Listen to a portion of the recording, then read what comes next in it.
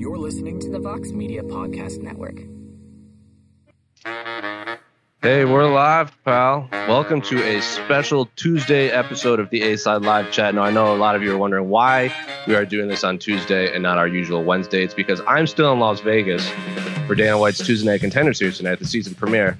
So I'm driving back to Phoenix tomorrow. So we decided to bump it up a day because we didn't want to skip a week. We didn't want to skip the honored guest this week. We've been playing this for a while. I was hoping to have him on last week after UFC Fight Island, but we decided after a month in Abu Dhabi, he needed a break. It's also a 7-year work anniversary, so it all worked out in the end. So welcome to the A-Side Live Chat, the Brazilian beast himself, Guilherme Cruz. Guilherme, it's been a long time, but welcome. Yes, finally. What a special day for me. It's a special day for me, not because my 7-year anniversary is maybe fighting, but because I'm finally on the A side. That is the correct answer, and that is the attitude I want to hear. We've been asked a lot when Guilherme was going to be on the show, especially after his time in Fight Island, all the excellent videos he did. You can go watch his stuff with David Figueiredo. He had a really rough life, zipping around a racetrack in like Ferraris with a UFC Octagon girl, just the worst life imaginable. But I'm sure we'll talk about all of his experiences in Fight Island. I know it's been a week since, but last week he got his much-deserved break. We'll get into that more later. Of course, I am in Las Vegas, still quarantining in my hotel before the fights tonight. But Casey, how's life with you in Englewood? Oh, just up to good, up to lots of good. Englewood up to good. People are still launching loud ass fireworks at 11 at night, but you know, Englewood. Do people do that in Brazil? Guilherme, just blow off like giant dynamite-sized fireworks at random parts of the night? Yeah. Okay. When there are soccer games going on, they always do that. The only fireworks we get are the Diamondbacks, the professional baseball team, which is about 2 blocks from me, shoot fireworks every Sunday night when they have a game. So that is a pleasant surprise when I'm trying to sleep before Monday, and then I get woken up by loud fireworks. But regardless, you guys know the drill. This is not our podcast. This is your all's podcast. You can ask any questions on Twitter, the site. Casey's man in the YouTube comments. I'm sure he'll have a few pop up. You can ask us. I'm sure most of you are going to ask about MMA. You can ask about anything you want. If you have any specific Brazilian questions you've always wanted to know. And I have a question for Guy at the end of the podcast, at the end of the stream. Casey and I, AK and Mike Heck all talked about this, but he was on vacation, I believe. So we'll ask him at the end because I want to get a Brazilian's perspective. But without further ado, Casey, what's our first question? Let's go straight to the YouTube comments.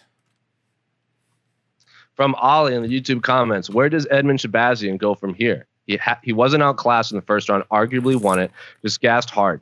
Do you think he should swap camps, and which camp should he go? I think Trevor Whitman. So I'll set the scene. Edmen Shahbazyan came up short against Derrick Brunson this past week, and I was at it. You can go watch all of our post-fight coverage on this YouTube channel after this podcast, of course, or if you're listening, after you listen to it, go find the videos. He came up short, lost second-round TKO to Derrick Brunson. It was his first ever loss. Did you say second-round TKO? Was it second round? No, it probably should have been a second-round TKO. Yeah. I understand. It should have been a second-round TKO. In my mind, it was a second-round TKO. Weird. I thought I agreed with the stoppage when Herb Dean did stop it, but I think it could have been stopped a little sooner at the end of the round when he was out. Derrick Brunson dribbled his head off the canvas right when the bell rang. But that's another conversation altogether. But Edmen Shahbazyan, first loss. He's only 22, guys, and this commenter is already saying switch camps, saying what's next. So, Guilherme, I'll start with you. What are your thoughts on Edmen Shahbazyan's loss, and where does he go from here? Yeah, he lost. He lost to a good fighter. That's not the end of the world. He's young. He's just starting his career. He's a good fighter. He's a promising one, but just chill down, relax a little bit because he's just starting his career. There's no reason to start trying to fight who's guilty. Where he should go. If he wants to switch camps, okay, fine. But it's not our role to because this guy lost once to just say he should move to another team. It's the boxing mentality, I think, where people put so much stake into wins and losses. It's not quite the same in MMA, especially when you're 22 years old and you lose to someone like Derrick Brunson, who has only lost to the best of the best and has fought pretty much everyone at middleweight. But Casey, you've spent a lot of time with Edmen when you did that. What was it? What did you call it? The portrait? Yeah, portrait series. Yeah, just portrait series. Yeah.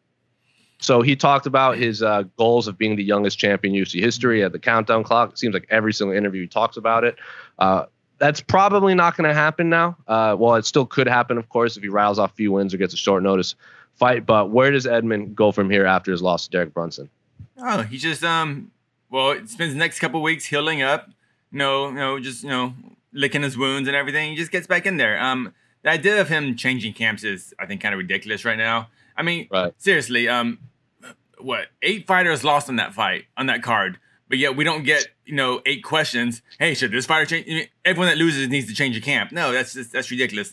Now his next fight, though, I'm assuming he's going to take a big jump back in competition where he'll probably be the much higher ranked fighter.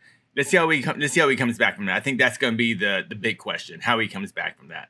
Right now there's just no. I mean, no, he's 22 and he was fighting, and it wasn't supposed to be a main event, but it was a main event. It was a main event of a fight night card, and he got a top 10 opponent and he lost, and that's like, I think we said it right. Like, that's okay. We lose. LeBron James airballs every once in a while. That's okay. Just bite your tongue. Yeah. So no, I just people. I think it's really more. People are just more kind of attacking the coaching of it just because of the previous history of it. But that's what I was going to ask Guillermo. Would we be having this conversation about switching camps if it was anyone other than Edmen Tarverdian in Edmen Shahbazyan's corner? Yeah, 100%. If he was training at ATT, aka Kings MMA, any other team, no one would be asking him if he should switch gyms. That's the only reason why. Okay, he's a hot prospect. There was a lot of hype around him, but it's the fact that who is his coach, and MMA fans don't like him since the Ronda Rousey days. So they're gonna attack that. Let's also not forget that all the footage that even Casey had, like when he put it in that portrait shot, he was like getting tossed around by Ronda when he was like 14, 13. So this is a coach he's had pretty much his entire life.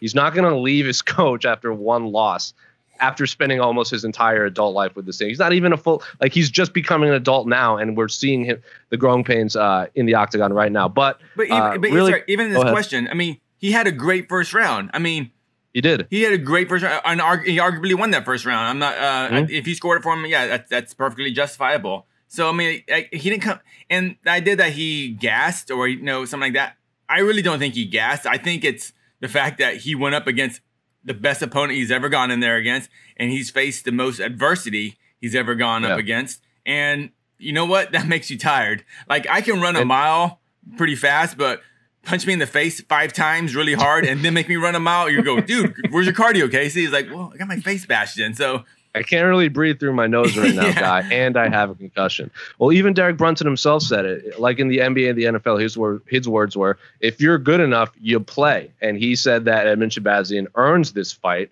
and he deserved it. Now he's here. And like you said, it's all about where they go from here. But really quick, if you're Edmen's coach, who do you want him to fight next, Guillermo?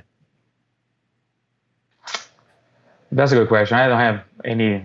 I don't think he should get anyone near the top 10 or top 15. Just build him back. Give him a winnable fight. Casey?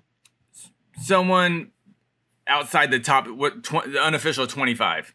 One of those names I'll probably have a hard time thinking of, but if you mention them, I'm like, oh yeah, him. Who did Marvin Vettori? I think you should fight Marvin Vettori or Ian Heinisch. Actually, I think that's two. I would like him to go even farther back in the line. Honestly, I don't know, man, because he's sparked Brad Tavares, so I think he's past the point of fighting outside the top 25. I think he's easily a top 15 middleweight. I agree. I think Vettori and Heinisch are very winnable fights, and they're in the top 15. And I think a win over one of those. Ian Heinisch coming off a knockout win. Marvin Vettori's coming off his finish win. Vettori's been itching for a fight. I like those two fights, but let's let our commenters decide. Yeah. I would send them even farther back. Like whoever. Like Brandon Allen? Yeah, around that area. Yeah. Sure. Around that area. What about the loser of Weidman and Omari? Weidman, if he loses, it would be like 1-6 in his last 7 fights. Wow. No, if Weidman loses, definitely not Weidman. That's just cruel. Yeah. If Weidman loses.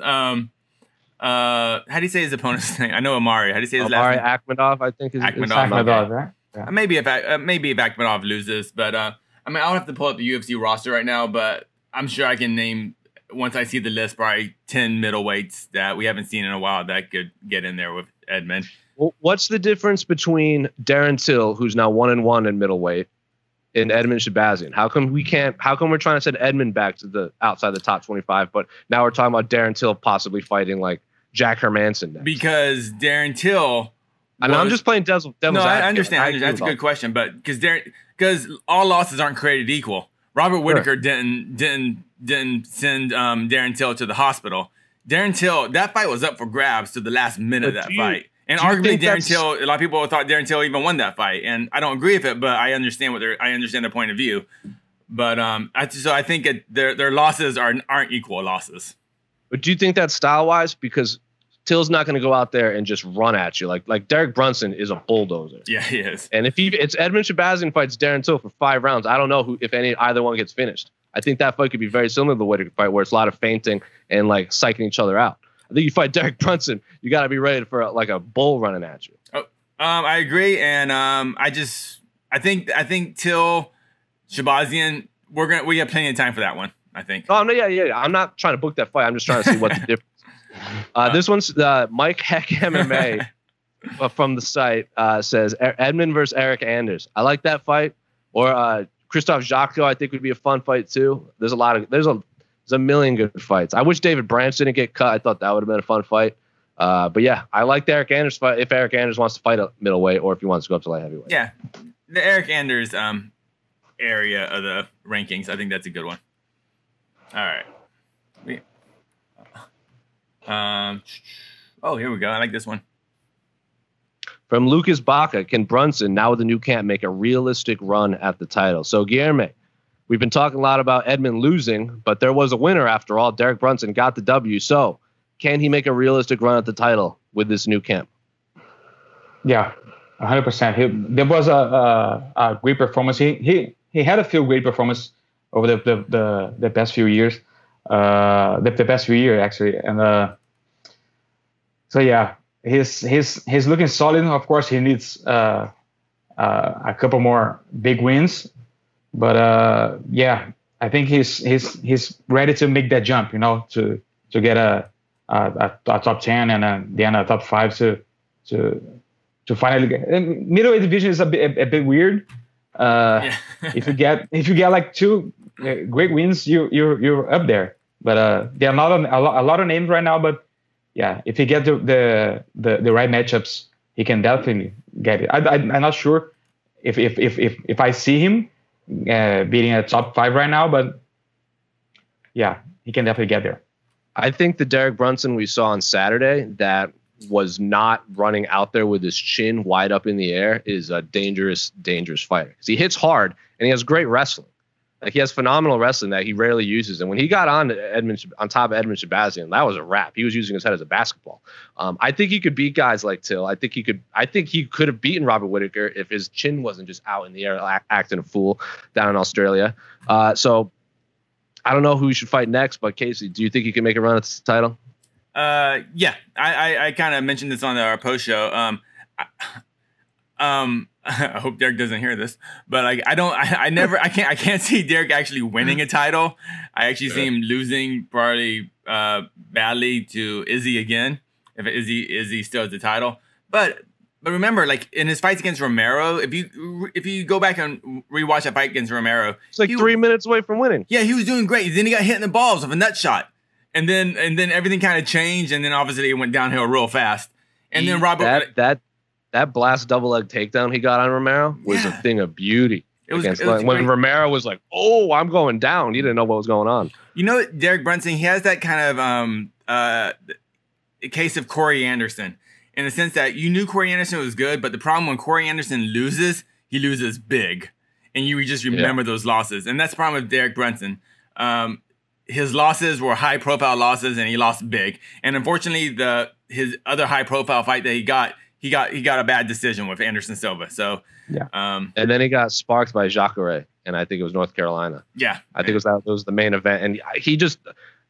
When he walked to the octagon, I knew like I don't even think he wants to be there. That's when he just walked across the octagon and got punched in the head real hard. Yeah.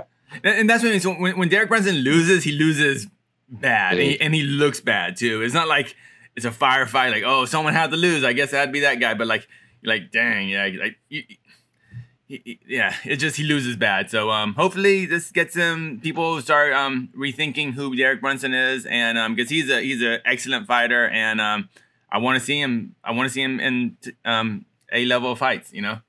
But now, go ahead. What were you saying? Sorry, go on. Ask him. Well, Guillermo was saying middleweight's a little weird, and I agree, but it also happens to be one of the few divisions that's moving. Like, we have a title fight. We got Whitaker-Cannonier, which I think is an excellent number one contenders matchup. Darren Till's blew his knee out, so he's going to be out for a while. But this division is actually moving along, which seems odd in the year 2020. So, Guillermo, if you could book him, who's he fighting, and why is it Jack Hermanson? Yeah, that's the only fight that I see for him right now. If Darren Till can't fight anytime soon, I think that's the fight to make. 100%. Casey, are you in agreement? Yeah, that sounds great. Yeah, I agree. JT MMA says the Golden Boy versus your boy, which is Edmen Shahbazyan versus Eric Anders. Former NCAA National Football Champion Eric Anders.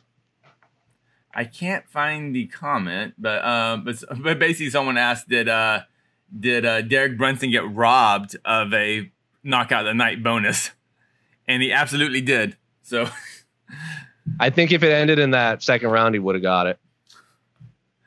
I guess, man. Yeah, I just think the UFC. Who even won? Who are the bonus winners? Jennifer Maia, Maya deservingly. Fight of the night went to Lando Green, and then the other performance award went to, who did it go to? I don't even remember. Oh, exactly. The point being, it shouldn't have gone to Brunson. He was such a looking. Oh, Luque. Oh man, I think Luque's was way more violent though. But it's not about just violence. Right. But like, I get it. But the way that Luque had him in the clinch and then lifted his off the canvas so it's legal, and then the sound of his knee on a skull was the most memorable moment of that entire fight card for me. Just the sound of it. So I think like the week before, didn't they in Fight Island? Didn't they give like 6 bonuses on one card? Yeah. Basically, if you made weight and got a finish, you got a bonus. I think Luque and Brunson deserve it. I think that's 1A and 1B. I don't want to take Luque's away to give to Brunson. No, I give it to Brunson seriously because Brunson was a heavy underdog. Sure, betting wise and just straight up just pick 'em fights as far as these people pick not going against the bets. So I definitely think Brunson got screwed over, but he made someone angry backstage. Vicente Luque got the bonus for acting as a translator in the back, probably. Good for him then. He deserves it. Gilbert Burns was Jennifer Maia's translator, the post-fight interviews. From Kiwi _MMA NZ, Mark is his name on Twitter. Can we have Luque versus RDA main event somewhere? If not, who do we give Luque? Neil on Neil, hashtag the A side. So Guillermo, I'm sure you watched, but Vicente Luque picks up another very violent win. So that's 2 in a row. He beat Nico Price, and now he beat Randy Brown. His only recent loss has been to Stephen Thompson. And before that, I think he lost to, Michael Graves on like the Ultimate Fighter finale when it was like Black Zillions ATT. So that was a long time ago, completely different fighter. So if you are booking your fellow Brazilian, do you want to see a Brazilian versus a Brazilian, or do you want to give Vicente Luque someone else? I still want to see RDA against Santiago Ponzinibbio. I think that's a lot of heat there. I think they should fight each other. So I don't think So if Ponzinibbio can't take the fight, he tells me he want to fight as soon as possible. So that would be an option. But if not, okay, that's a great one. I don't mind seeing Brazilians against Brazilians. A lot of people in Brazil don't like watching that. Just like the Rodolfo Vieira Marcos Perez fight that just got booked, people hate that. But I don't mind. It's UFC. They're gonna fight eventually, so they just let them fight. That's a fantastic matchup. That is an awesome matchup. But I'm going to get back to that in a second. But Casey, who do you want to see Vicente Luque fight next? Where's Luke? Is he top 15? Is he top 10? Yes. He's top 10. He's top 10. He called out Nate Diaz, who sits right below him. He's not going to get Nate Diaz. Right. Randy Brown was unranked. Vicente Luque was previously booked against him before it was scrapped. So he said, I don't care about rankings. We signed a contract before. I'm just going to get ready to run it back. So all respect to him. I like this matchup, Neal on Neal, and I really want to. I think Jeff Neal wins that, and I really want to see Jeff Neal versus Vicente Luque really badly. Yeah, as far as Luque, since the way I see it, as far as matchmaking, if Luque did the UFC a favor and fought someone behind him, which was Randy Brown, I think he returned the favor, and now he gets to fight someone ahead of him. So whoever's ahead of him, Luque's earned that. And honestly, Luque's the type of fighter you can put anyone in there. I don't care. I just want to see Vicente Luque fight. So I'm happy with it. Sorry? Case is a good one too. I think Case just had surgery, so I think he's out a little bit. No. Vicente Luque in the post-fight interview said that he just wants to fight. He like rankings regardless. He wants to fight guys that will bring the fight. He wants violence. Like he wants violence. Like obviously he wants to fight for the title, but he wants these violent fights. I think Jeff Neal beats Neil Magny.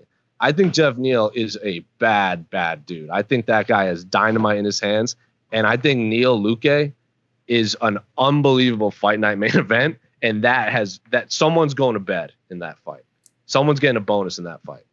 You know why I like that Neal on Neal violence? Because I know we all know Jeff Neal is a very dangerous fighter, but to beat Magny, usually you're gonna have to go into deep waters, and that's where I want to see Jeff Neal, because I think that's where we really see how great a fighter can be. Like we've seen Edmen Shahbazyan look awesome, but when he went to deep waters, obviously there was some issues came up. Like that's like Ponzinibbio's win over Magny. Yeah, that was a huge win because he cleaned his clock in the first round and then still fought like a handful of rounds. So I love that fight. Yeah, you're not wrong.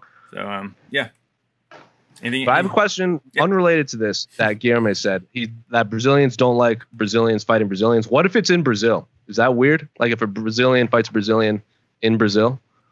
Yeah, they don't like because they feel like it's almost like the UFC is trying to slow someone down, you know, right? To bring someone down and for someone to win.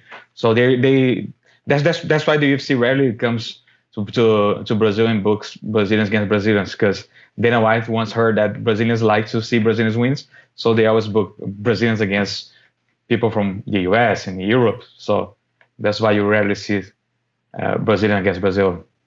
Did Aldo fight Moicano in Brazil? Yeah, Fortaleza. And also had Marlon Moraes and Rafael Assunção in the main event. Oh yeah. So there was yeah. I mean, but Jose Aldo is a former champion. He's a star here in Brazil. So, and Moicano is not a big name yet here. So it was weird when they booked Jacare against Vitor Belfort. That was going to be my next. That was weird, yeah, because Jacare was getting to the top of the UFC, and Vitor Belfort is such a legend. So that one was a bit weird for the fans, and it was weird to see fans rooting for Jacare against Vitor Belfort. That was weird. I didn't expect. So, like, what about Jose Aldo and Marlon back in December? That was in the States, right? That was in the States. That was still in the States. Yeah. It still seemed like I asked Jose. I'm like, is it? He's like, I don't care. I'll fight whoever. Like he's gonna say that, but I know Anderson said he didn't like fight Brazilians, right? Yeah, Anderson's a bit weird. Yeah. Yeah. Well, I'm gonna go. Guilherme, can I ask you a quick question, Guilherme? Does it matter where the Brazilian fighter trains? Say like Marlon, who does all this training in the U.S. now, or even Anderson, or say Amanda Nunes, she does all her training in the U.S. Does it change anything as far as like you say Aldo, who does all this training in Brazil, he stayed home. I don't know. Even Connor said that. He's like, he never learned English, and I respect that. That was a very weird thing to say. But like, he's like, I respect that he didn't learn the enemy's language. Okay. Yeah, it matters if the fight is in Brazil. Like, if Jose Aldo is fighting someone in Rio, he's going to have the crowd in his favor because he lives in Rio. He's all over the place here. So, but I don't know. It depends on how the fighter acts on social media and all that about Brazil. Let's say Amanda Nunes. She still isn't a big deal in Brazil. She's a double champion, but she doesn't seem to care that much to build that relationship with Brazil. She lives in the US for a long time now. All power to her. She has done a tremendous job for her on her career and everything, but she doesn't seem to care about becoming a big deal in Brazil. And I respect that. She doesn't mind. Okay, sure. But when she comes to Brazil, she's not getting the Jose Aldo treatment from the fans when she fights in Rio, you know. So when you're watching her social media and you see her supporting the U.S. national soccer team, is that yeah. a big deal? Yeah, not for me, but for the fans, yeah, Sure. 100%, yeah. When she went, I think she went to a media day with a U.S. Yep. jersey. Yeah. Oh, it's different. Okay. All right. Yeah. So I was gonna save this for the end, but now that we're talking about Brazilian fighters, Casey, we've talked about this on a I think it was after, I can't remember. Oh, it was after the Little Knock Shogun fight. So I'll ask Guilherme. In America, we say who is the Mount Rushmore of so and so, which means we have to pick the 4 best of something that represent your thing. Who is your Mount Rushmore of Brazilian MMA fighters? So you could base that off skill, greatness, legacy, or whatever. Yeah. I think the top That's 2 a are tough locks. one. I think Royce Gracie and Royce- Anderson Silva are locks, and then after that, I don't know. Yeah. I would say Big Nog and Vanderlei Silva. Vanderlei? See, Yeah. that's the one that when I bring up Vanderlei or Shogun, people have to sit there and think. Because people want to add Jose Aldo. They want to add Big Nog. It's like so you said. tough, man. Jose Aldo, how can we leave him out of the Mount Rushmore? It's What about Chris Cyborg? Why can't the Brazilian want to have 5 or 6 faces? Come on, man. yeah, we can have a lot of faces. Yeah. We have a lot of mountains here. Yeah. We're all big. That's true. What about someone like Cyborg? Yeah, So, would you that's a tough one. Cyborg, Nunes, Jose, Vanderlei? It's real tough. We need a lot of Mount Rushmore last year. Guillermo, Four You is only in get it. 4. if there was like a fan expo, who would have more who would have more fans to get her autographed? Amanda Nunes or Chris Cyborg? In Cyborg. Brazil. In Brazil. I think it's Cyborg. Cyborg? Yeah. I felt Yeah. that way. Yeah. I felt that Me way too. when I was down there. I felt Cyborg just had a much bigger connection to the Brazilian fans. So But you were at the UFC Curitiba, right? yes, yeah. Yeah, so it's her hometown. Okay, well, yeah. That'd be huge for there was her, yeah. there was that mural. Remember that? Yeah. Oh, remember when we used to travel to shows and we could see each other, and every Right. once in a while we would shake each other's We did hands it and in maybe even masks. hug each other. What a Before word, this yeah. pandemic, we were talking about like who wants to go. Was Jose Aldo Cejudo was supposed to be in Sao Paulo, right? Yeah. I was like I was like, I'll go. Like, I want to go to that fight. I want to go to Brazil. It's going to be me and Guilherme down there, maybe. But then the pandemic happened. Do you think Davidson Figueiredo could be the next big thing in Brazil? Yeah, I think so. He's a smart guy. You know, he fights phenomenal. He's entertaining, and he knows how to play the game. You know, how to promote himself. So yeah, if he continues to do a good job on that side as well, I think he can become a big deal. He has an incredible life story. He does. Yes. I was going to bring that up. Yeah. Your interview with him was phenomenal. When he was talking about like being a chef, being a mason, being a security guard, like that's. I want to see him bring his. He was a hairdresser. Yeah. I want to see him go bring his belts and do all of those things. Yeah. So he's an interesting cat. Yeah. And I think he has the potential to be that. I mean, he's 19-1. It's incredible. So I think the only knock on him is everyone loves Joseph Benavidez. yeah. So no matter who beats him, Yeah. you're going to be the Yeah. bad guy. Like if he had gone out there, the fight. I mean, the performance he had was unbelievable. It was a perfect. And, It was like a perfect game. Yeah. He just happened to do it against one of the most beloved fighters. If you do that to anyone else, they would be calling you to be in the top 5 for pound for pound or something like that.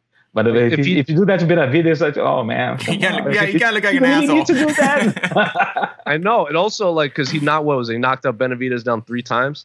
So it's like he knocks him down and then he gets up and it looks like he was bullying him. Like if he goes out there and like say this rumored Cody Garbrandt fight happens and he does that to Cody Garbrandt, he's going to be a huge deal, because I think Cody is like, he has 1 million Instagram followers and he's like 1-3 in his last 4 fights with 3 knockouts, and he's still one of the most popular fighters in the world. So if he does that to Cody, watch out. But anyway, we've been talking a lot about this case. Do we have any more questions? I think we've only answered 2 or 3. Yeah. I just want to see. I want to see the UFC do a video of him with an interview of Megan O'Leary, but while he's like doing her hair. It's like, I would suggest you, Gary, but it could be a short interview. But just like, oh, you're good. I'll go down. I got the best hair on MMA fighting. This is true. You can do my hair. All right. I take that back. Best hair in MMA media. Oh, hold on. Let me get this last one. This is a good question. Question for the panel: did the UFC handle the Eric Spicely situation correctly? So, for those of you who aren't aware, Eric Spicely was released this past weekend. He did not weigh in, weight management issues heading into the fight, so he didn't even hit the scale. His scheduled fight against who was he supposed to fight? I can't even remember. Marcus Perez. Yeah. Marcus Perez. That's right. So that fight fell through. Eric Spicely was later released, but before he was released, he put it out on social media that, full disclosure, this was his first fight he took while on antidepressants, which he said he was suffering from like concussions and sunlight hurt his eyes and this and that following his Deron Winn fight, which was his first fight back in the UFC. I think that was on the Raleigh card, the North Carolina card, if I can't remember correctly, a little more than a year ago. So he was later released. A lot of people took issue with that. Eric Spicely kind of took issue with that. You can go read our interview we did. Stephen Morocco on our site did it, where he spoke to Spicely at lengths about this topic. But Guillermo, to answer the question, did the UFC handle the Eric Spicely situation correctly? They handled it poorly. It was. I mean, you have to imagine that the UFC knew about all these issues he was going through, and to cut him like that, it's. I would like to say it's surprising, but it's sad. But it's not surprising. No, it's not. But then you see a fighter like, and I don't know the full details, Ray Borg also fell out, and he's pulled out of many fight. Yeah. Week of fights, day of weigh-ins, and for all we know, he still has a job. But that is another story. I want both of these men to have their job. People on social media are saying, how come this guy gets to keep his job, but this guy can't keep his job? Regardless. But Casey, what are your thoughts? Oh yeah, they handled this horribly. I mean, actually, they didn't even handle this. What did the UFC do other than just go, he couldn't fight, and then they just released him? Has the UFC even said anything publicly other than like, yeah? So UFC, yeah, this is a bad situation, and I mean, realistically, it's not that he didn't make weight. He was actually injured.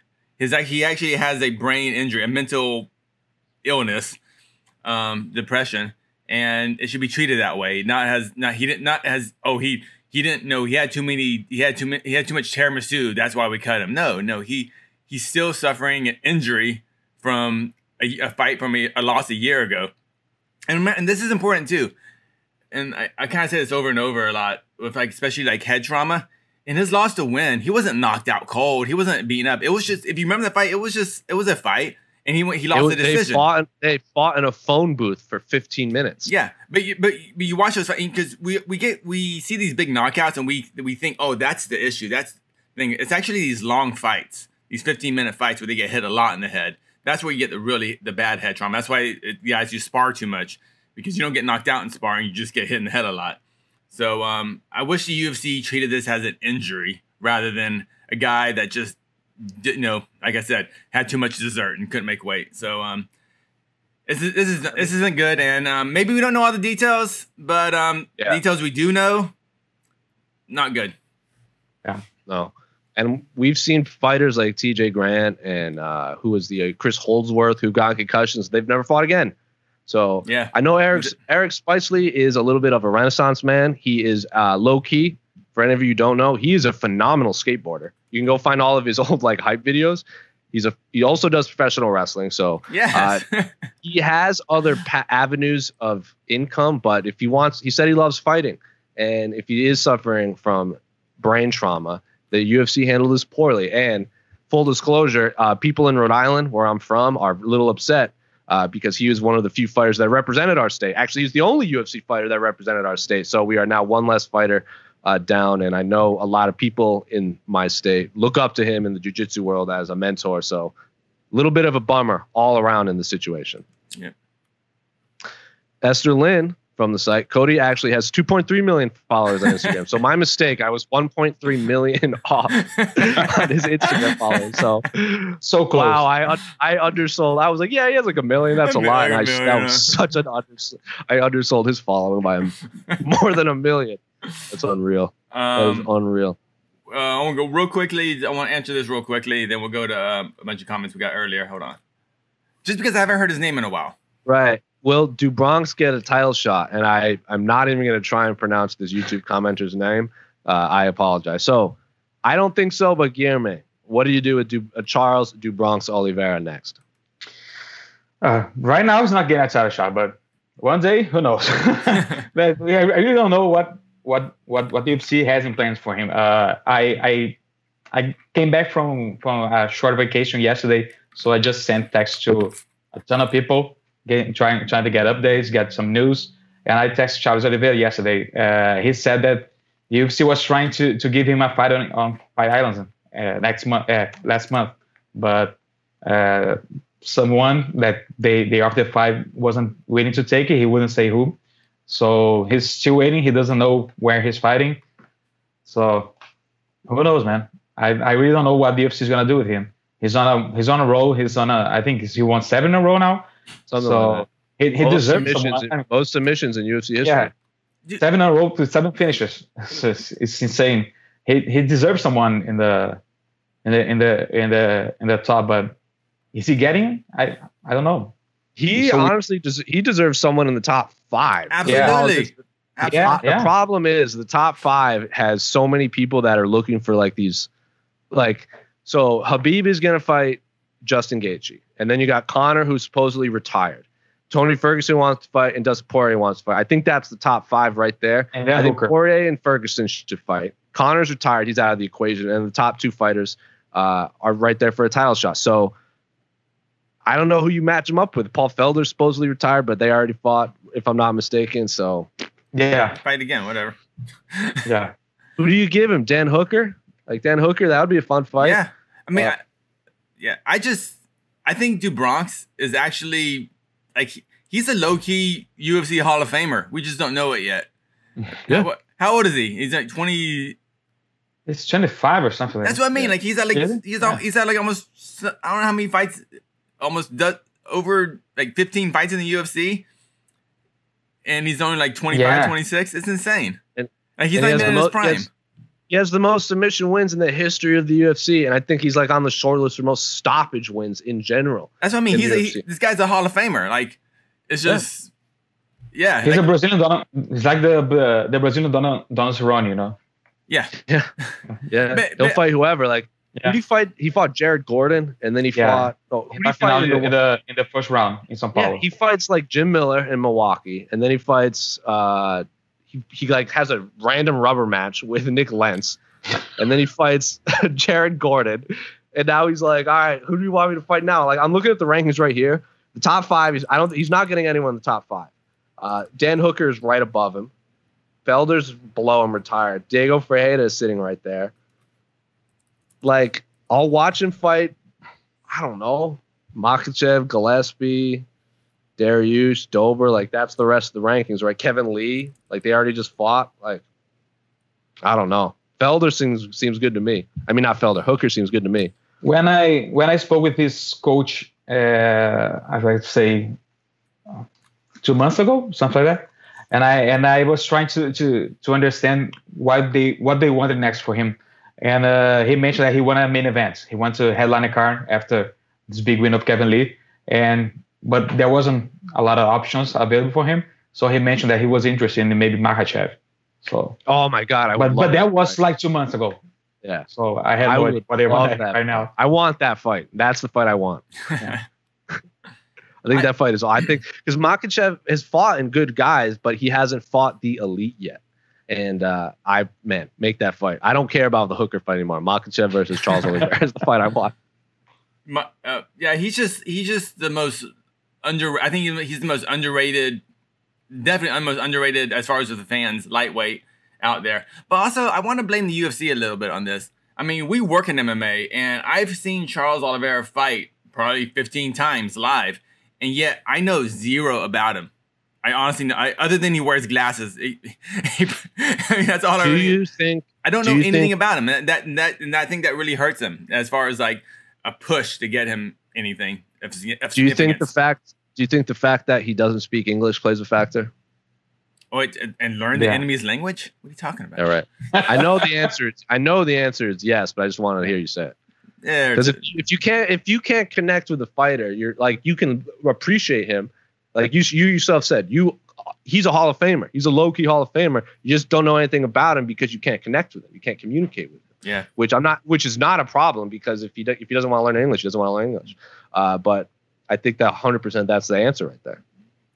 Like, unless you're Jose Aldo, who just happens to be the greatest featherweight who ever lived and puts on spectacular performances. Like if Charles Oliveira becomes champion, like Figueiredo, and then he keeps rattling off wins, then he'll be a big deal. But he has to get there first. All right. Next question. Oh, did we already answer this? All right, I can go with this one.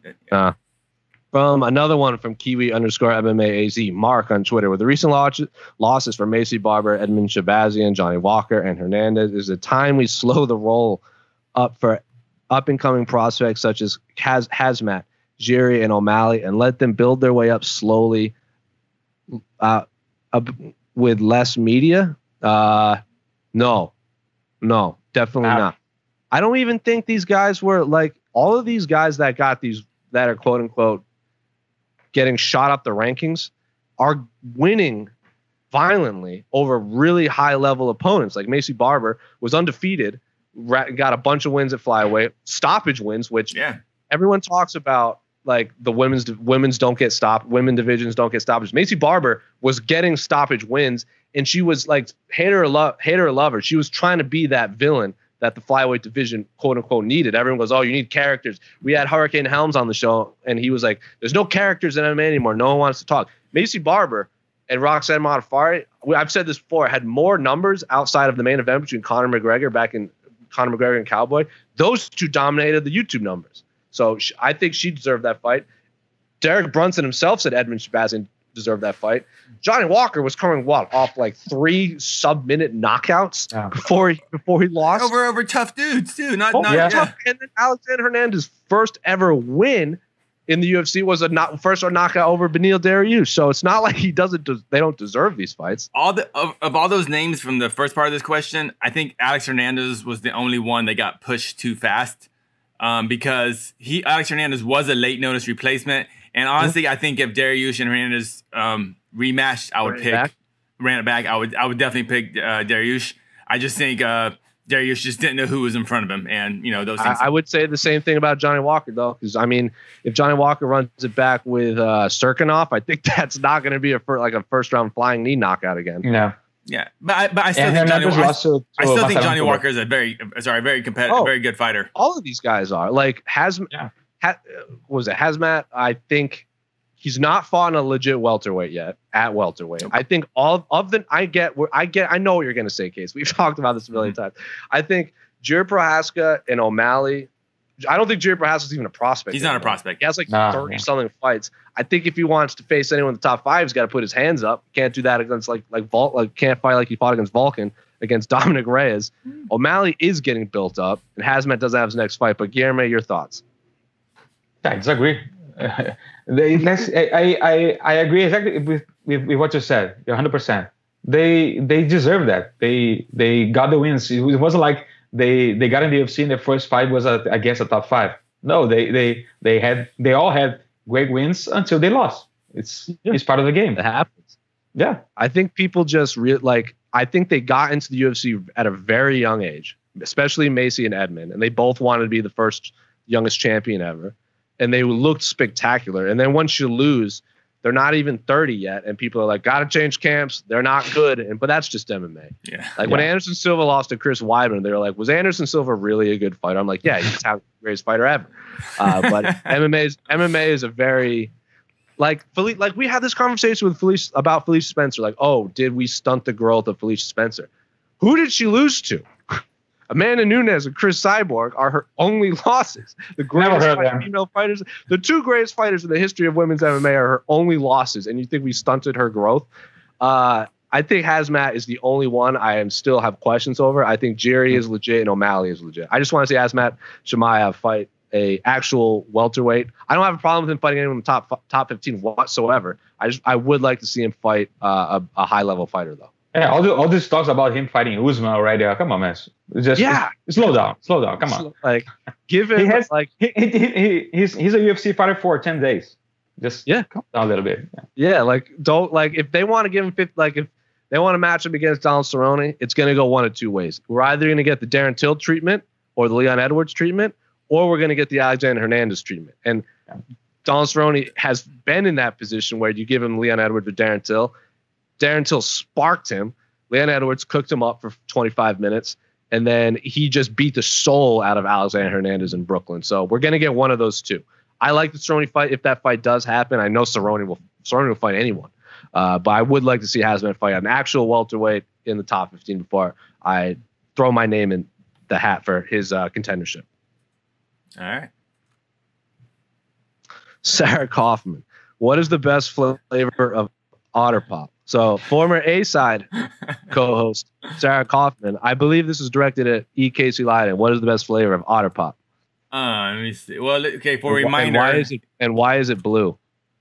So here we go. On the screen here, we have all the flavors. Oh, Guillermo, do you know what Otter Pop is? I have no idea what that is. Did you see that? Did you see the advertisement? What, you were in Abu Dhabi? You didn't have an Otter Pop? Yeah, no. I saw that on the cage, but I had no idea what that is. So they are a frozen popsicle that comes in packs of 1 million. So you have to buy a minimum of 1 million in a box. If you can get through the plastic wrapping without cutting your mouth open, you're going to have a delicious time ahead of you. I think the blue flavor is the best, though. Oh, yeah, absolutely. Louis Blue Raspberry, without a doubt, is the best. You got to go with Louis Blue. Casey, some people are only listening to this. Tell them what's on the screen. So I'm going to go through all the flavors for our podcast listeners. Blue. We have Sir Isaac Lime, Strawberry Short Kook, Louis Blue Raspberry, Little Orphan Orange, Georgia O Peach, Horatio Pineapple, Alexander the Grape. Get it? That's okay.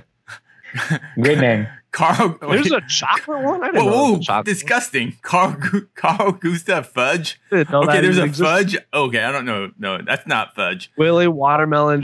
Cherry Guevara. That one is that one is so funny. And then Tangerine Otter. The blue. Is that more of a popsicle or more of an ice cream? It's a popsicle. They're all popsicles.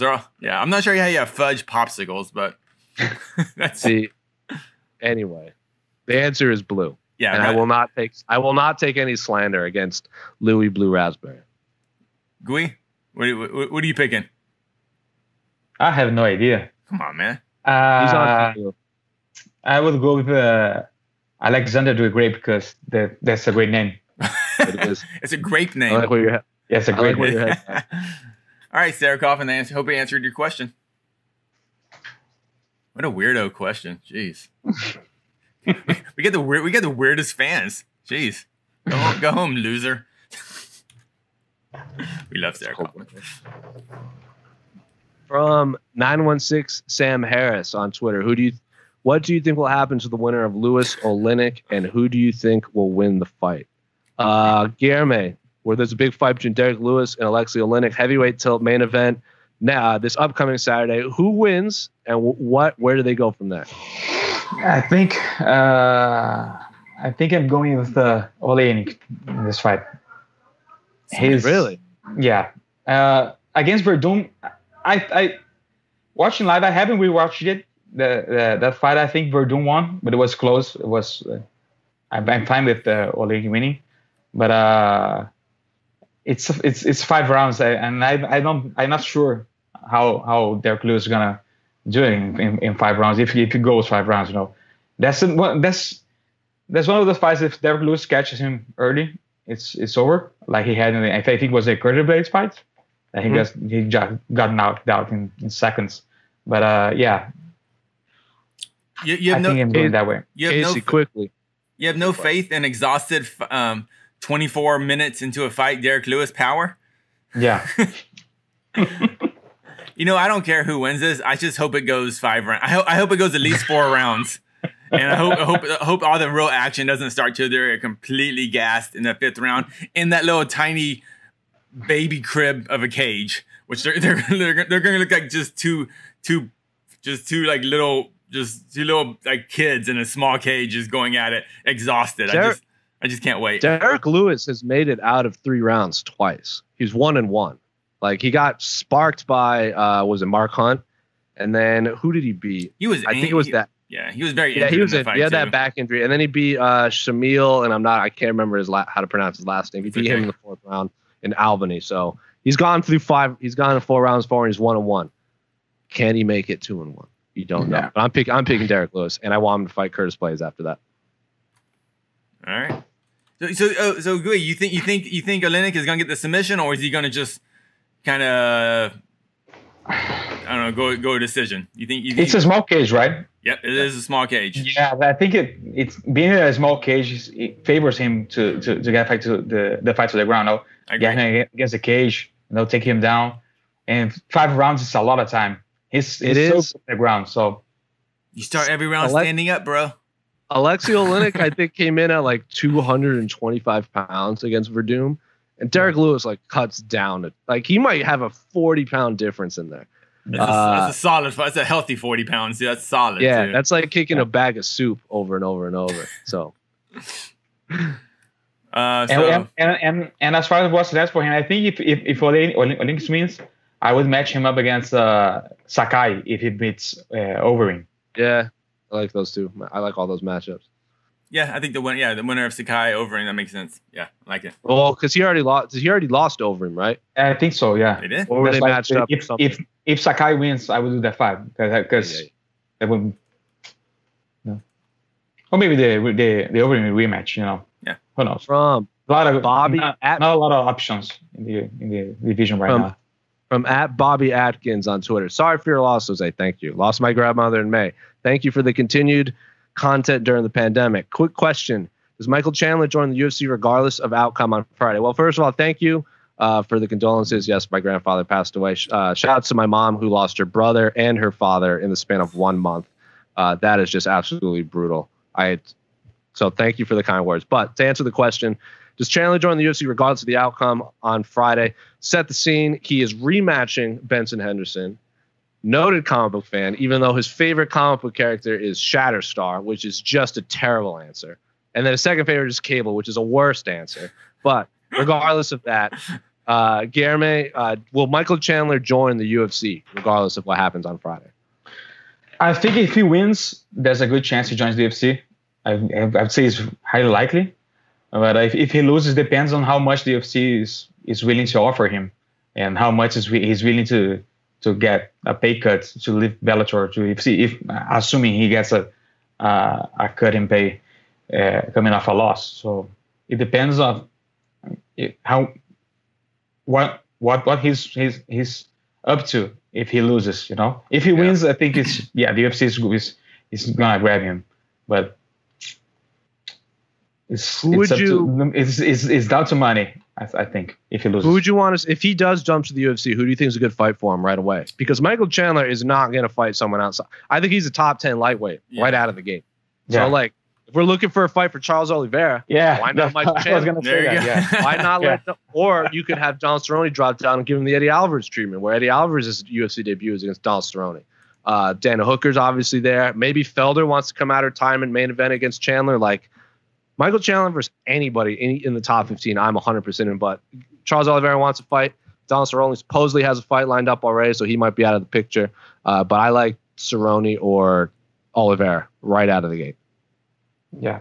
All those sound great. Maybe Dan Hooker, but I think those options are better. Any of those guys. He's an amazing fighter, and I really want. And if he does stay in Bellator, there's still a lot of great fights. I would love to see him rematch Pitbull. Either one of those guys. So there's still great fights for him at Bellator, but there's just new, fresher fights I'd rather see him fight in the UFC. But whatever he does, I'll still watch him fight. Yeah. I am a big fan of Michael Chandler. So I think a lot of it depends on Not if he wins, but how he wins too. If he just smokes Ben Henderson, then maybe is this his last fight under his contract? Is this? I think so. Yeah. So I think if he smokes Ben Henderson, then really, I think it's who's going to pay more, Bellator to re-sign him and to fight rematch Pitbull for the title, or UFC. It's just no, he's not, because Pitbull's lot tied up in the featherweight Grand Prix. So he's not going to be defending the No.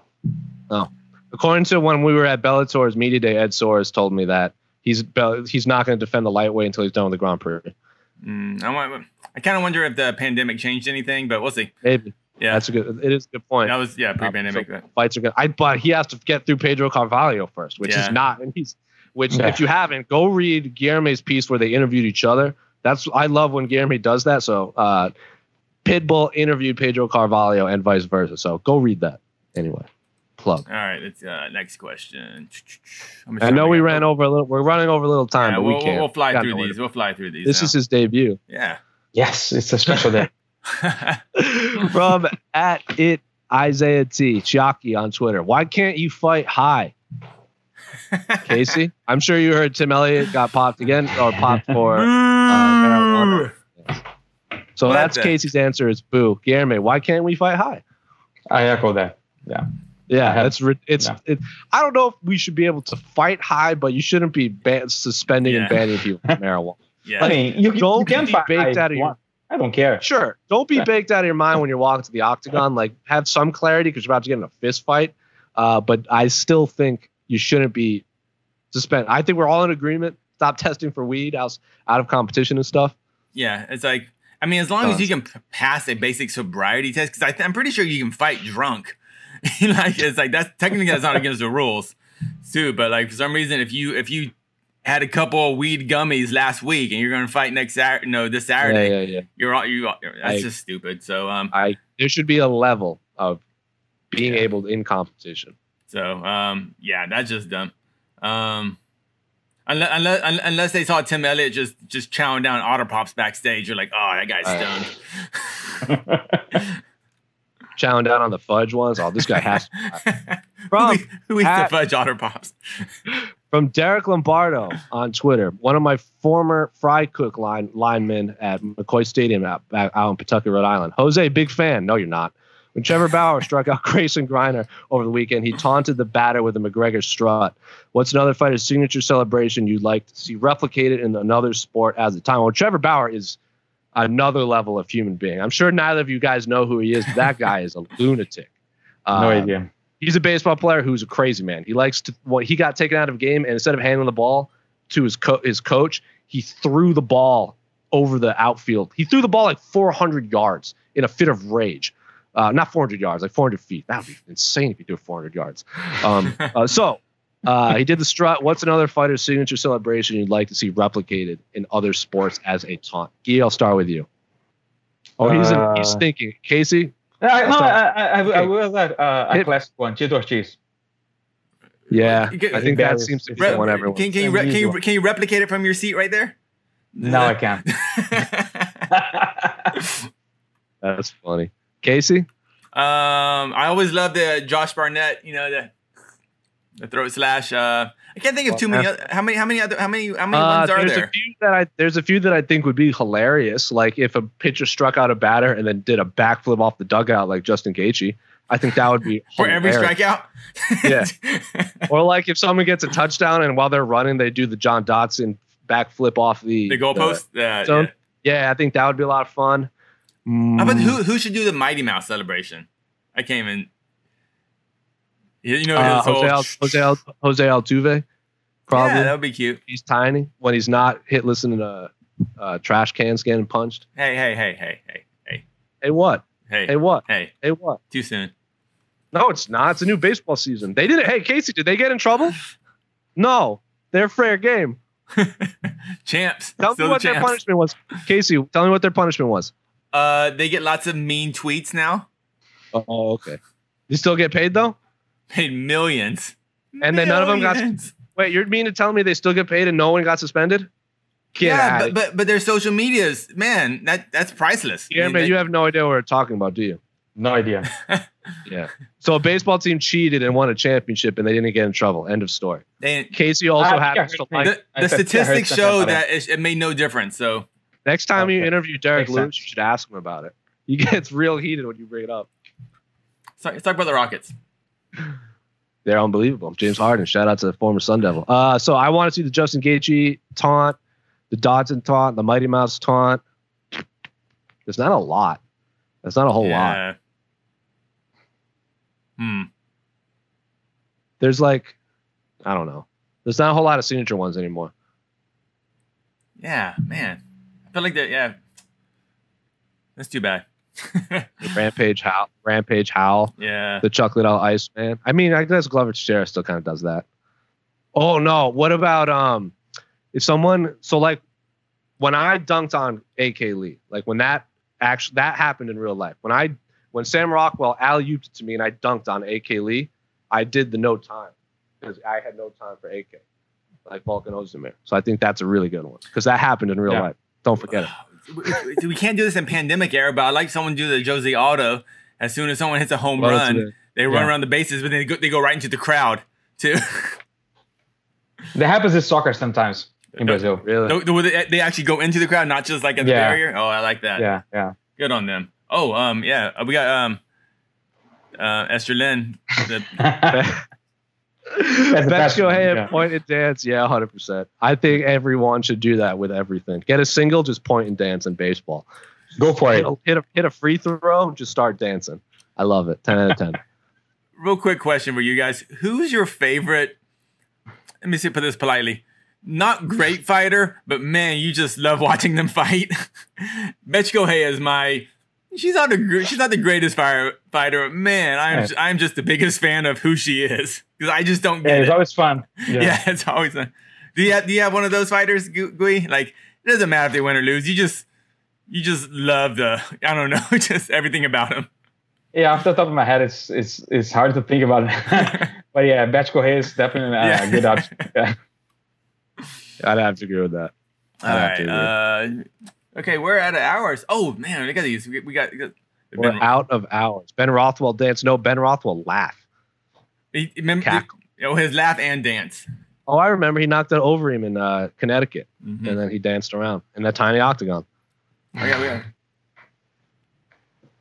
Shevchenko's victory dance. Oh, I don't think anyone can pull that off. Honestly, that's just like another level of. No, when Harden drops his three, he just does this. Right.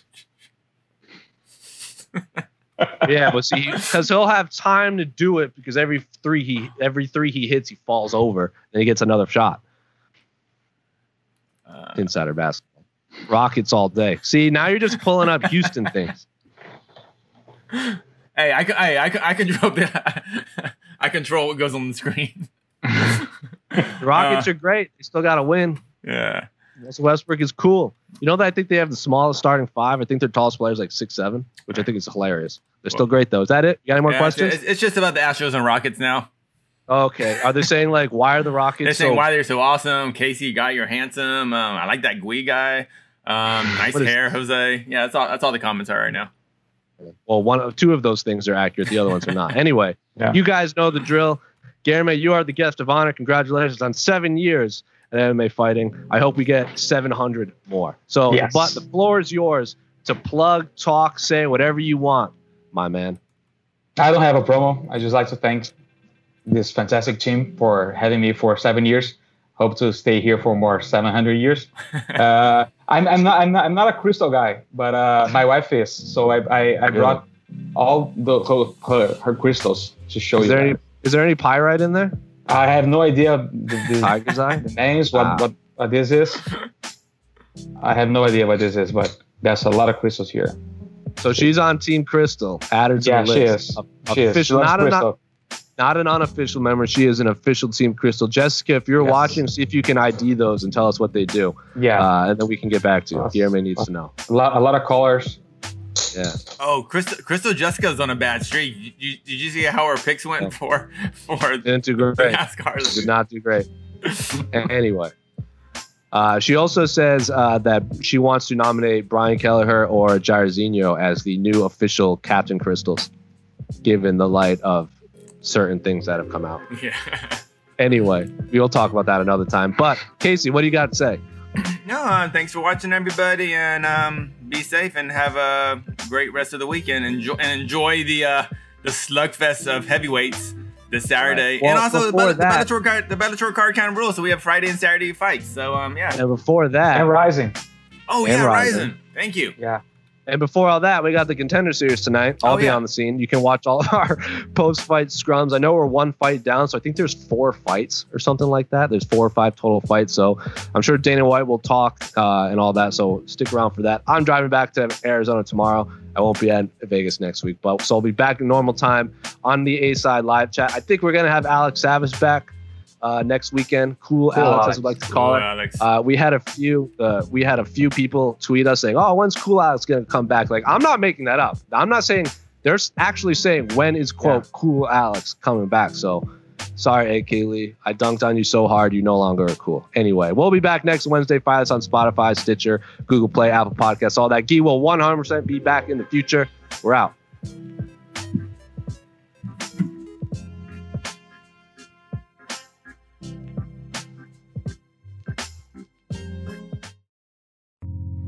You're listening to the Vox Media Podcast Network.